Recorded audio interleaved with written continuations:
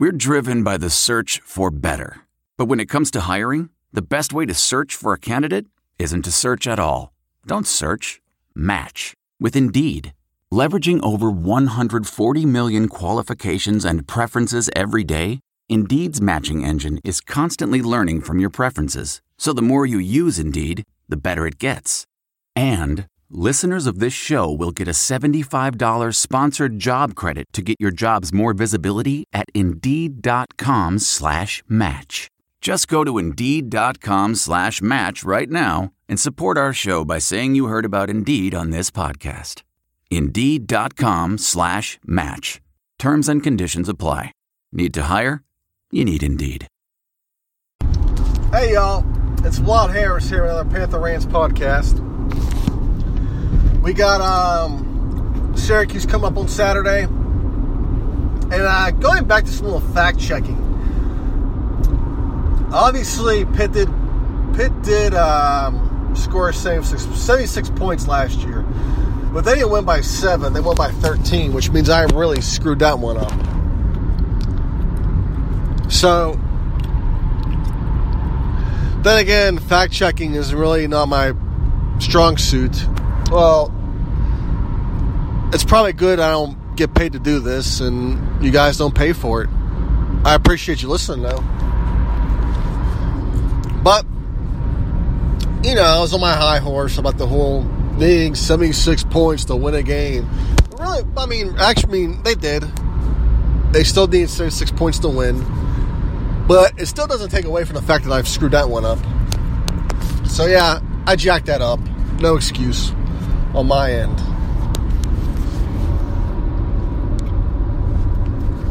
But the game itself,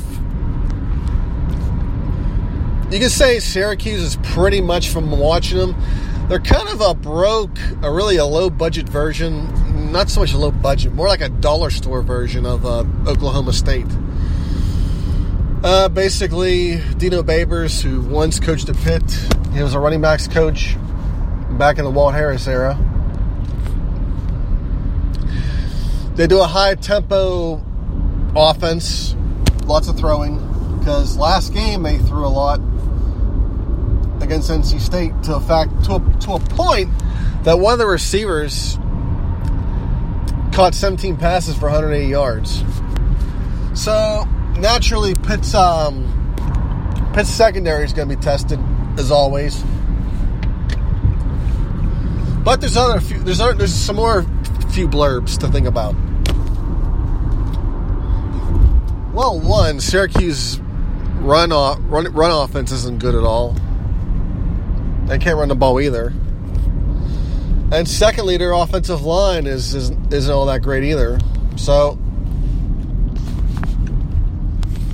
this may work out for Pitt, to be honest with you, because if Pitt can get pressure on the Syracuse quarterback, whoever he is, I don't care. I didn't look that one up.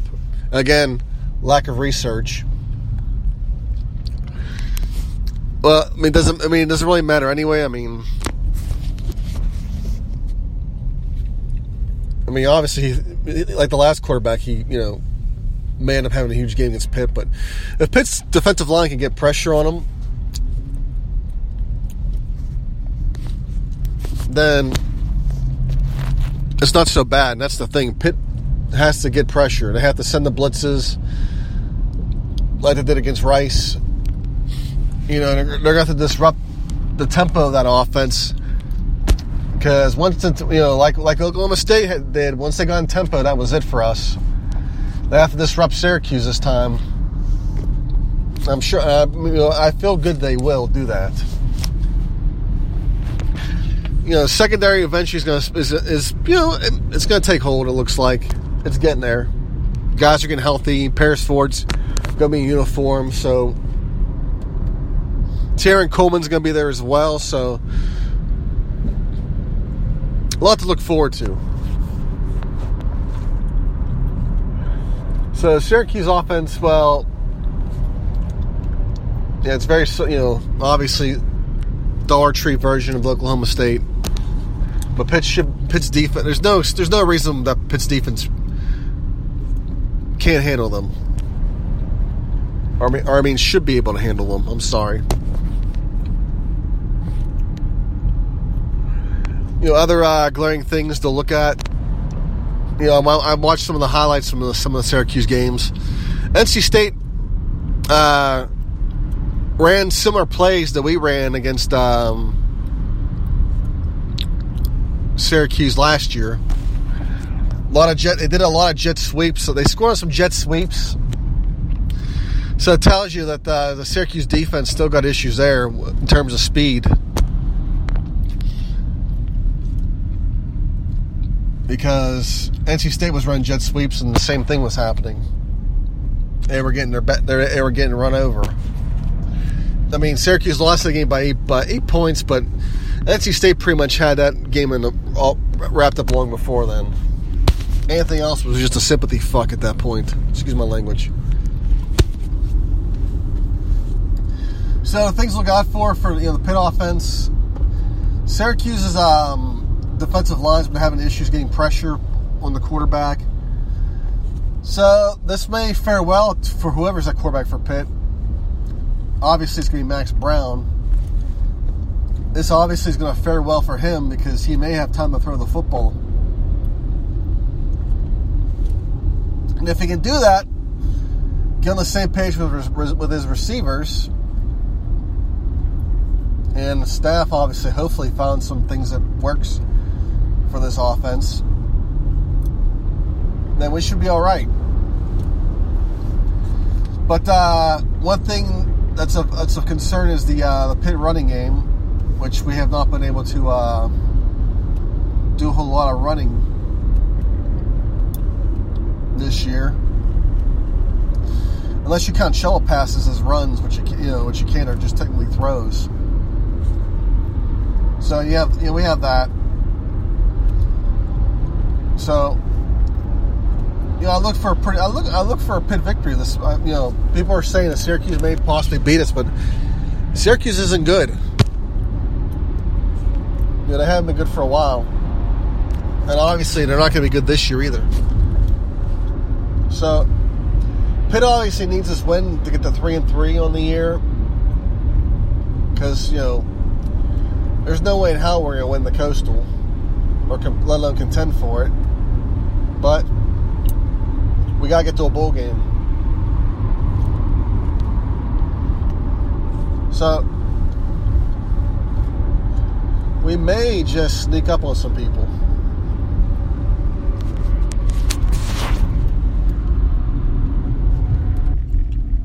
Also, going around the ACC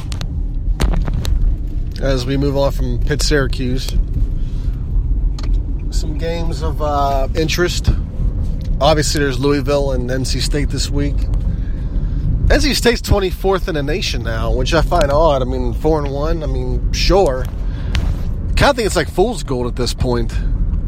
But posters seem to love them for some reason.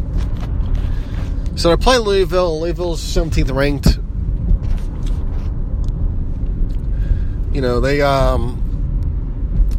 Louisville, hard to say how that's going to fare. I think Louisville probably wins that one.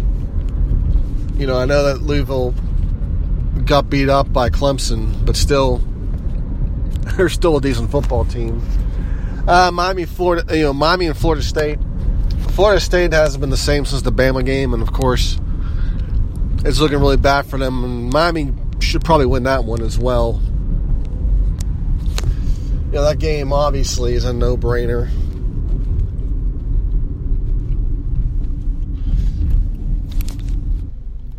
Then you got Clemson and Wake Forest. Wake, is making some progress as a team, as a program. They've cut, they went to a BCS bowl game, years and years ago, and after that, their coach went away from the formula that made Wake successful at that time and was going after more, highly revered recruits, and it just didn't work out for him. And a lot of times it's better just to stick to your system of what you like to do. And yeah, that didn't work out for him. So, but Wake is still steadily coming up. Then there's Notre Dame and North Carolina, and Carolina is just, they're having a really down year this year. So that ain't going to work out for them as well. Then you got Tech and Virginia Tech and Boston College, and Tech should win that one easily. I don't know what you can do to fix BC. I mean, I'm not sure what you can even do with them at this point.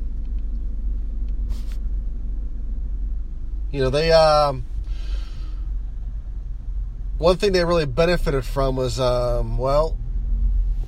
Big East. I mean, they built up a decent team, during that time when they transitioned to the ACC.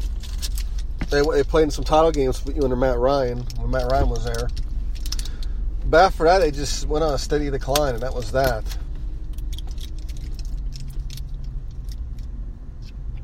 But other notable games, you got Penn State, Northwestern, and Penn State should win that one easily. Penn State's good until they had that little stretch with Michigan State, Michigan, and Ohio State. I know they're at Columbus, and then they're home against Michigan, which is good for them.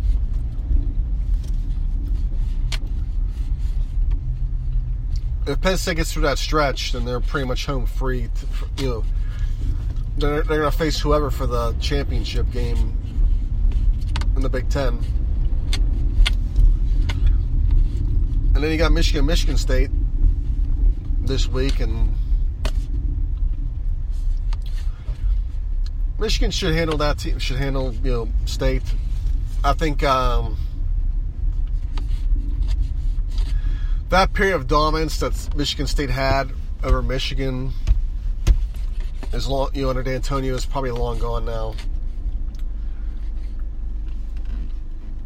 The fun was pretty much over when Harbaugh was hired. Now that Harbaugh's got the recruiting and everything up to par,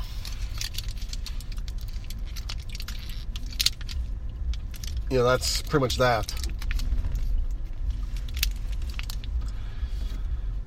And,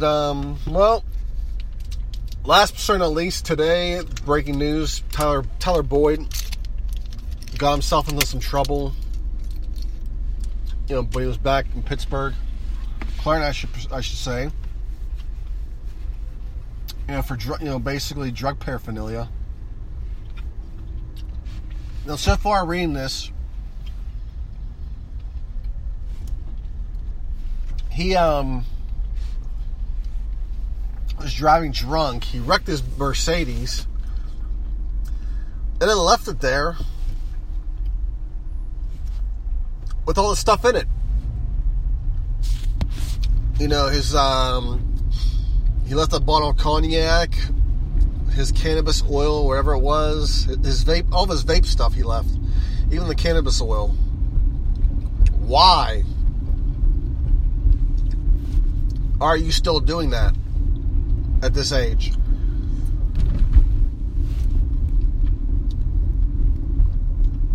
Here's the thing. If I lost my spot on the depth chart and somebody else is playing ahead of me, the last thing I really want to do is do that. Get myself into some mess. Because right now, the way things are going, when this season's over, he'll be somewhere unemployed with Devin Street and Tom Savage.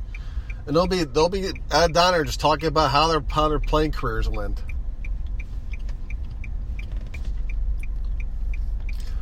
Devin's gonna say, "Well, I kept dropping passes and got cut by a bunch of teams." Tyler, I had a decent rookie year, and it just was downhill from there. Tom Savage, Bill O'Brien invested 3 years in me, and I still couldn't do anything. It probably does think that Tom Savage will be done at the end of the season. I have a hard time, the way things are going, I have a hard time thinking he's going to continue on with his playing career.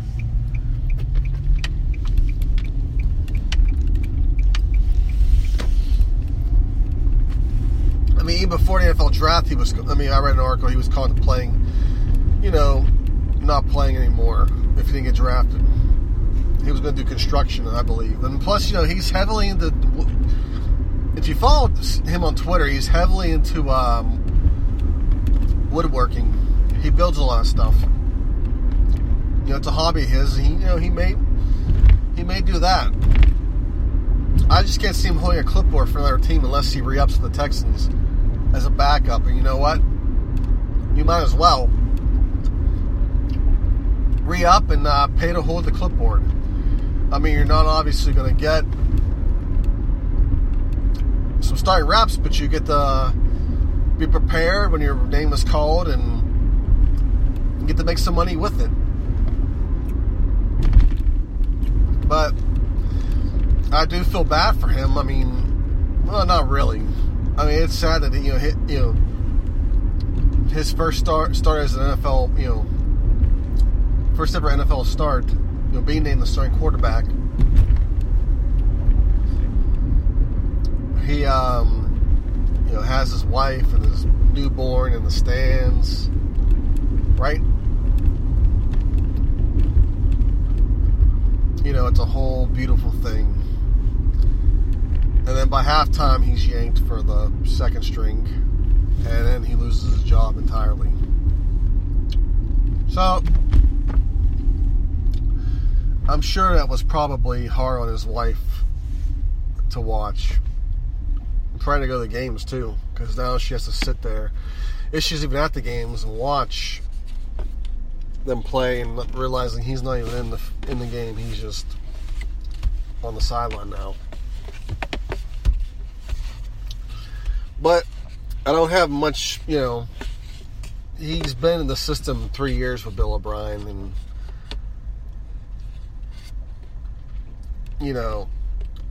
he was at the point of his career now where he had to show something or not, and he really didn't show anything. Preseason, statistically, he did well, but if you watched him in those games, it wasn't all that great. He wasn't really all that, he didn't set the world on fire. And to me, that was the biggest concern. I can care less if he, how good his quarterback rating was. He really didn't he really didn't set the world on fire. And ultimately, that's what, and then he held on the ball too long against Jacksonville. And ultimately, that's, he was still doing all that. That's ultimately what cost him his job.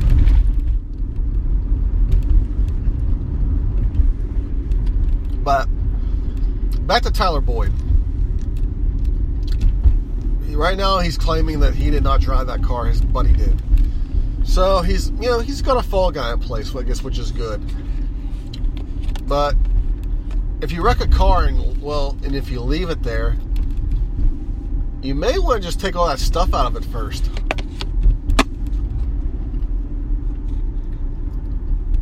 I mean, that's just how I feel. Last thing I do is leave stuff in the car. I mean, I know that road 837. I mean, I'm sure you can throw some of that stuff in the woods or whatever.